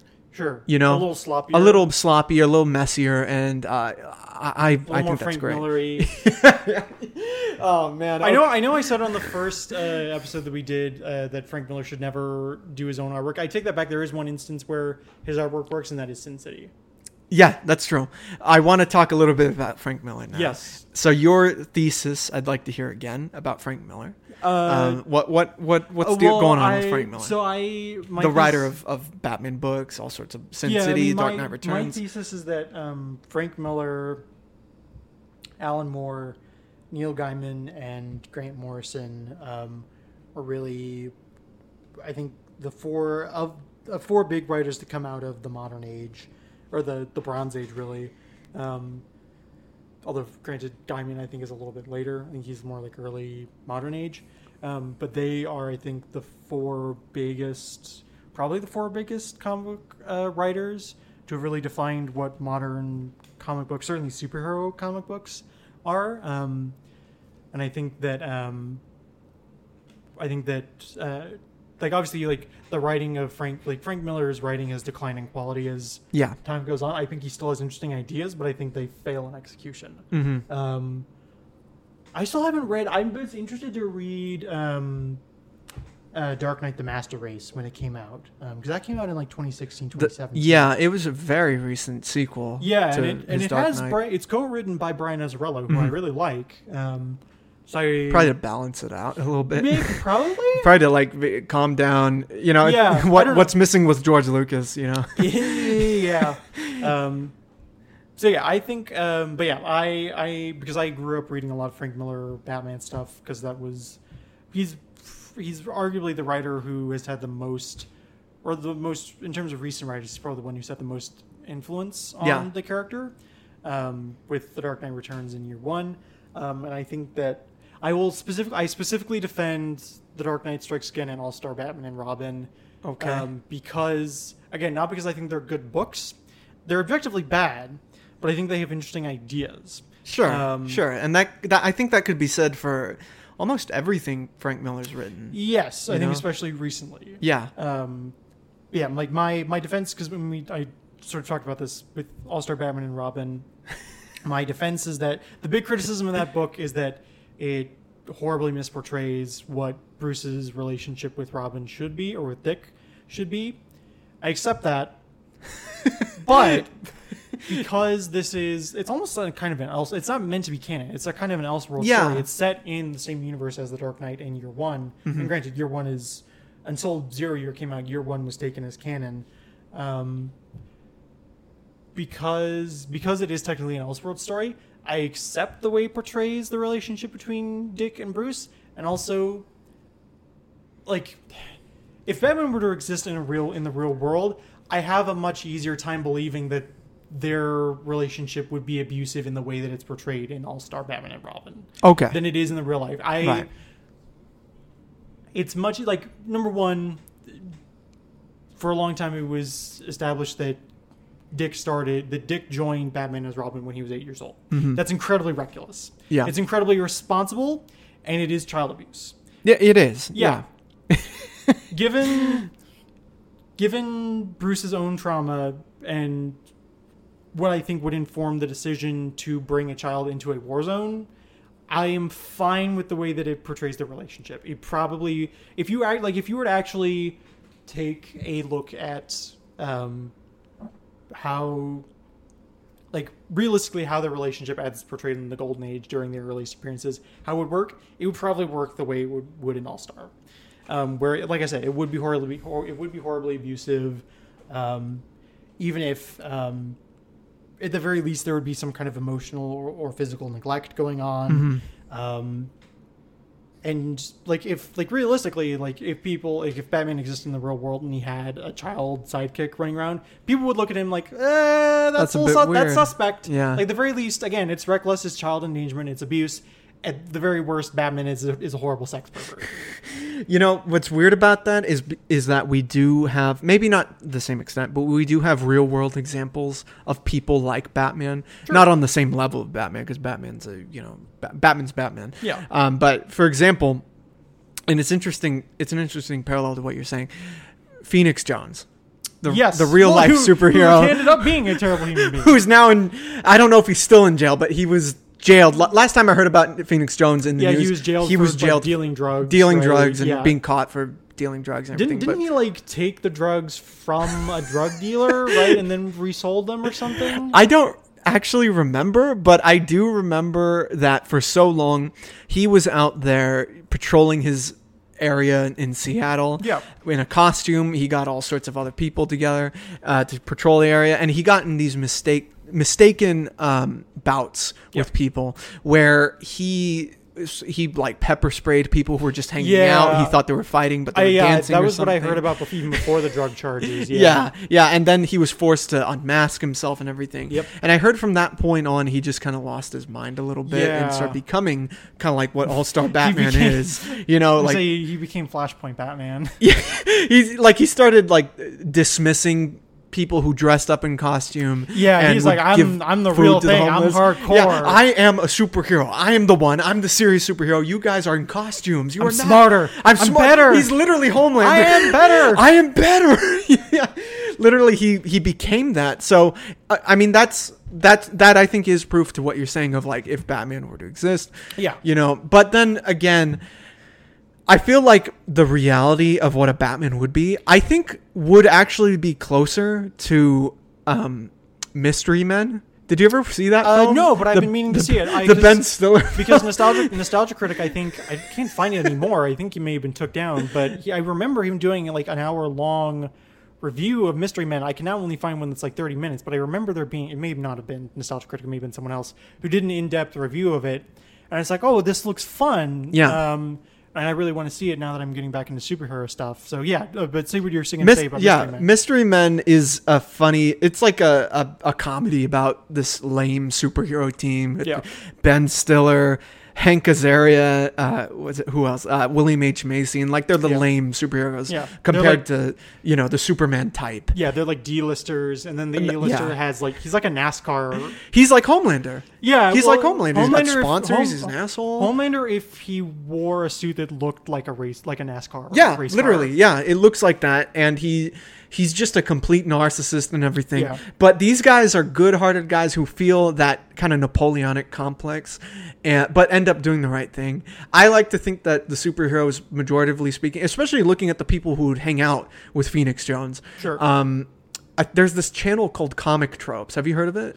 It sounds familiar. On YouTube, it's this guy who wears like a bowling shirt and he just talks about comics that he reads and everything. He talks about artists, inkers, books, and everything. But he was one of these guys who would go out with Phoenix Jones and start, whatever. They do patrols. They'd give food to the homeless and everything. I would like to think it would be more like that.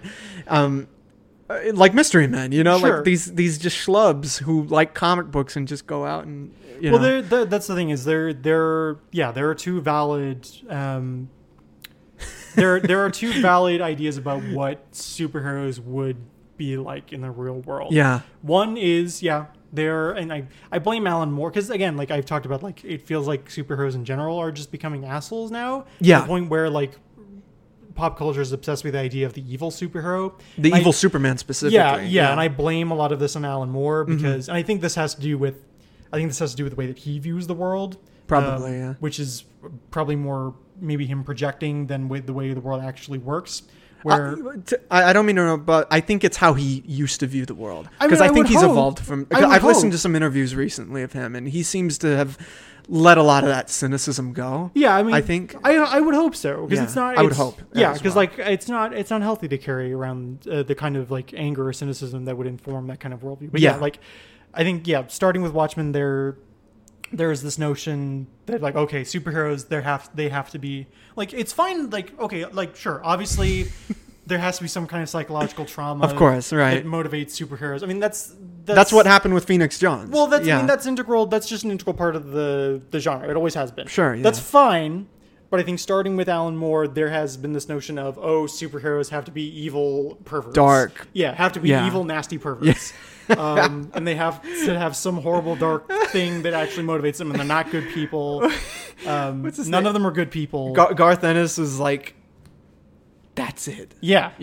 Yeah, exactly. The Boys, I think The Boys is probably the comic book is the worst example of this. Where this all the superheroes, with the exception of I think Teen Team, where they again like they're more schlubby, like kind of loser wannabes, but nice, good people. Again, they are genuinely kind-hearted people versus people like the Seven who are just assholes, with the exception of Starlight. And I think that. Again, it's valid. I think both of those realistically, because that's the thing too, is like if superheroes were to really exist, you would probably have to have some kind of horrible collapse in police authority and legitimacy. Yeah.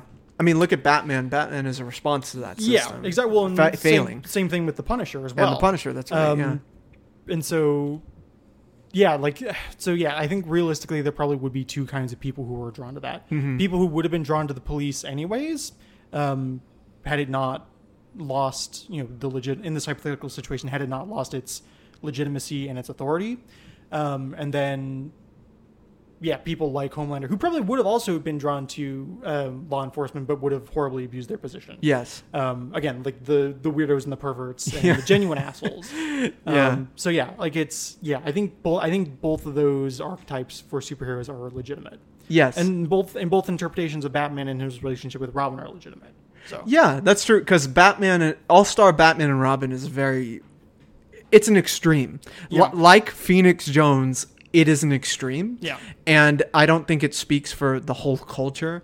What's funny about, and I was really excited to tell you this, later that day when we recorded, We Tolerate Comics issue 1, I went to the bookstore that you got some of those books from right over here, and I was looking through their issue boxes, and I saw and picked up the first issue of All-Star Batman and Robin. Oh, yeah. I saw that I think this is the same one. Yep. Yeah, does it just have boxes of books strewn everywhere? Just on the floor. Yep. Just on the floor. Yep. Yeah. I saw it there that day and I was like, what the fuck? That's applied weird. To that store. I still haven't heard anything back. I hope I get a job there because it'd be really fun. But yeah, I saw those in there too and it's like, oh... I kind of want to pick these up because these are like pieces of history, but they're probably horribly expensive. Well, what's funny about that, I thought it was going to be, because what they do at this bookstore, I'm not going to name it until you start working there. So I can get harassed. Yeah, right, exactly. Why do you defend Frank Miller, man? Frank Miller's a terrible writer. I heard WTC 5. Bitch. Don't you know he's a horrible person? I went there and I saw it and I was like, dude, that's fucking crazy. Yeah. I need to pick this up now because I talked to Exley about it. And what happened was I picked it up and said, hey, could I get this? And they do this thing at the cashier station where they'll look up the price of the book on like eBay or something. Like, oh, this is number 1. Let's see what we got here. Well, when I saw the book, I was like, oh, I wonder if I can bargain them. Like, I can negotiate to get the price lower because, like, again, universally regarded as a terrible book. I wonder if I can lowball them. I thought that's what I was gonna have to do, but they looked it up and they said, oh, this version's like $200. But then they looked at another version and it was like, oh, well, that's $2.99. So they just went with the. I'm surprised. I'm surprised. I wish I picked up all the issues they had. Yeah. But I got it. I got number 1. Congratulations. I got it number 1, and I was excited. That's an investment. That. Yeah, we'll see. I mean, we'll see. But it was just one of those days where it was like fate seemed to be on my side. I was like, I talked to him about it. It's here. I think they have All-Star Superman number 1 too. They do. Yeah, they do. But I think I already have a copy of that, so I think I'm good on that. But superheroes by Frank Miller. It's very much Frank Miller is one of those guys who looked at Alan Moore. Was like, I'm going to do that, but my extremities mixed with drugs and probably some trauma. Drugs and boobies and breasts. Yes. I'm going to refer to every woman. Breasts. Yeah, refer to every woman as a whore. Yes. As Frank. Your mother is a dirty whore. Exactly. Frank Miller and Frank Reynolds. I would love know each other for sure, and that is the stuff that kind of puts me off from reading the rest of Frank Miller's. That's fair. Work. One thing Charlie and I like to do is we like to go out and I like banging whores. I like to bang the cheap whores. Yeah, exactly. That's Frank Miller when he writes Dark Knight 4. Yeah. He's gonna. I think that is a thing. Is it? It's coming out. I think so. Dark Knight 4. I think it already may have come out. Really? Because I know 3 came out. That was a big thing. Yeah, I think there's a sequel to The Master Race. Really? Yes. Oh, Jesus, man. He has to put it down. Even, you know what's funny? We say all this stuff about Frank Miller being a cynic and everything, being fucking crazy. I saw a panel with him where he was debating with Tom King, actually. Okay. And Tom King's a writer who also wrote Batman for a short time. They were arguing about Superman. And Tom King said something that I really don't like people saying. And he said it up on stage with it was basically the Tom King, Frank Miller show, but there were other artists there, but they're the big names, you know? There was a panel, but they were the center. They were the center of it, and they were taking the most time and everything. And Tom King said that Superman was a boring character. I fucking hate that. And so I hate that as yeah, I hate that too. Before you go off, I'm gonna just let you know that surprisingly enough, Frank Miller took issue with that. No, see, I'm not. No, he's not. I'm not surprised by that at all. Yeah, well, I was surprised because of what he did with him in Dark Knight Returns, and his basis for him being boring or not being boring, Frank Miller's was like he's hopeful, he's got a family, he's got a job, he's got everything we have. You know, he's a person. Half of him is a normal person. Yeah, that's true. But I like to think he brings that half to his other half. You know what I mean? Sure. Like he brings that human side to his superhero side. Yeah. Which makes him not boring. Yes. But please go off. Yeah, no, I mean I'm someone who used to think that Superman was really boring. Yeah. I hated the idea of Superman.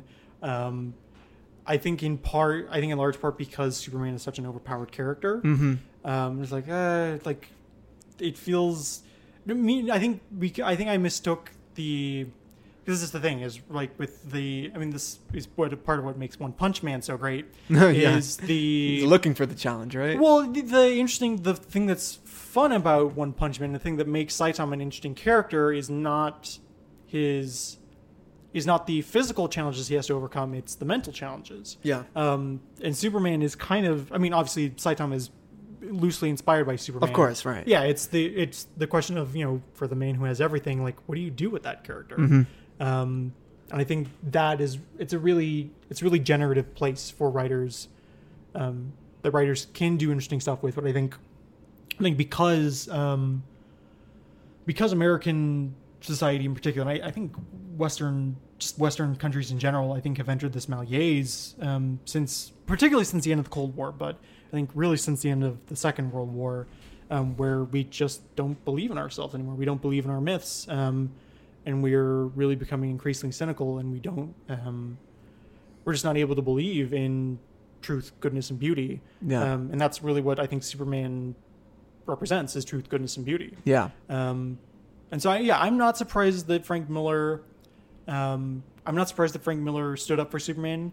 I think because he is a kind of one, he grew up in the Silver Age. I think he has a great appreciation for that. He's also clearly a very patriotic guy, and Superman. I fucking hate that in recent years they've made this attempt to deracinate Superman. I fucking hate that, because Superman fundamentally is an American superhero. Right. He is like, if you take away his Americanness, he's not really Superman. He comes from a very specific time and a very specific place. Right. And if you remove him, like if you try to make him this universal man, there's nothing interesting about him. The universal man is not interesting, and the universal man does not exist.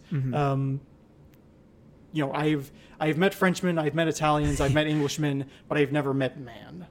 Oh, that's interesting. Oh, see, that's actually. Can I make a suggestion to you? Yes. Your superhero idea, Yeah. would work as a novel. Yes. Even though it would be great comic book, it would work as a novel, and that would be a great quote for the book. Based Demaster quote, and on the front cover. Yes, that would be a great quote. But yeah, when it comes to Superman, I think he's my favorite superhero. He's my favorite because of the complexities of, even though he is very simple. Yeah. Complexity comes from that simpleness. Yes. That it's not that he's dumb or anything like that. It's because he realizes the amount of power he has. How hard is it for someone that powerful to hold back? Yeah, well, you see that in Superman versus the Elite. Yeah. Which I really hope underrated. I really hope that gets an adaptation, so that I can stop hearing people say that Superman is a boring Boy Scout character. Yeah, because that story is the perfect antithesis. It's the perfect reply to that argument. It is. It's that everything you said is part of why Man of Steel didn't hit it for me, because they tried to apply that cynicism. They tried to make him into Manchester Black. Yeah, I mean, I don't know what they were doing. It didn't feel like, in points, at some areas, it felt like Superman, but it wasn't the narrative. You know what I mean? That wasn't the goal for that film. That goal was to rip up. This was written by a guy, David Goyer, who I respect in some areas, and other areas I'm like, what the fuck are you doing? He said, who here has heard of Martian Manhunter? Okay, who here's had sex? And I'm like, why are you writing Superman, dude? I mean, that's funny, but that's some red letter media shit. I mean, it's not. It's a valid point. It's a valid point. Well, yeah, maybe. Get a life. Get laid. I'm Rich Evans. I've had sex. I'm Rich Evans. I've gotten laid. If I can get laid, so can you. To quote Mike Stoklasa, I don't really take these comic book things all that seriously. And if you do, get a life. Get a life. Cue Mike's annoying nerd crew laugh. I will edit it in. I will. Oh, man. Well, I mean, I think that's... I thought he was the black guy. That's the perfect way to end this, because we've been going on for near 2 hours, and it is fucking hot. My throat is dry. Yeah, no, I'm done. I'm losing my voice. I'm hungry, dude. Actually, I had a great time talking to you. I did too. As about comic book shit. Maybe next time we talk, it will be cooler. I'm hoping my AC will be fixed. So. Hopefully, man. Jesus Christ. I mean, wherever we are. Yeah, wherever we are. Your place, my place, the fucking Fortress of Solitude. I don't care. I'm hoping it will just be cooler in general. You know, I'm gonna try to find some books now to match your bookography. I will try to find others as well. After I return these. Were you gonna start running now in this heat because they're that overdue? Yeah, well, I may actually just drop these off, and then I may try to pick up some food on my way to work. So that sounds good. Yeah. Well, I'm not going to keep you from work too long because we're almost at that point. But actually, is there anywhere that the people can find you if you want to be found? No, I'm still working on my Wix. Okay, so. No problem. Well, next time. Yes, next I'm time. hoping. Here's hoping. Hey, actually, thanks so much again for joining me on this We Tolerate Comics number 5. And here's to number 6. Yes. All right. Have a good one. Stay safe. Bye-bye. Get the fuck out.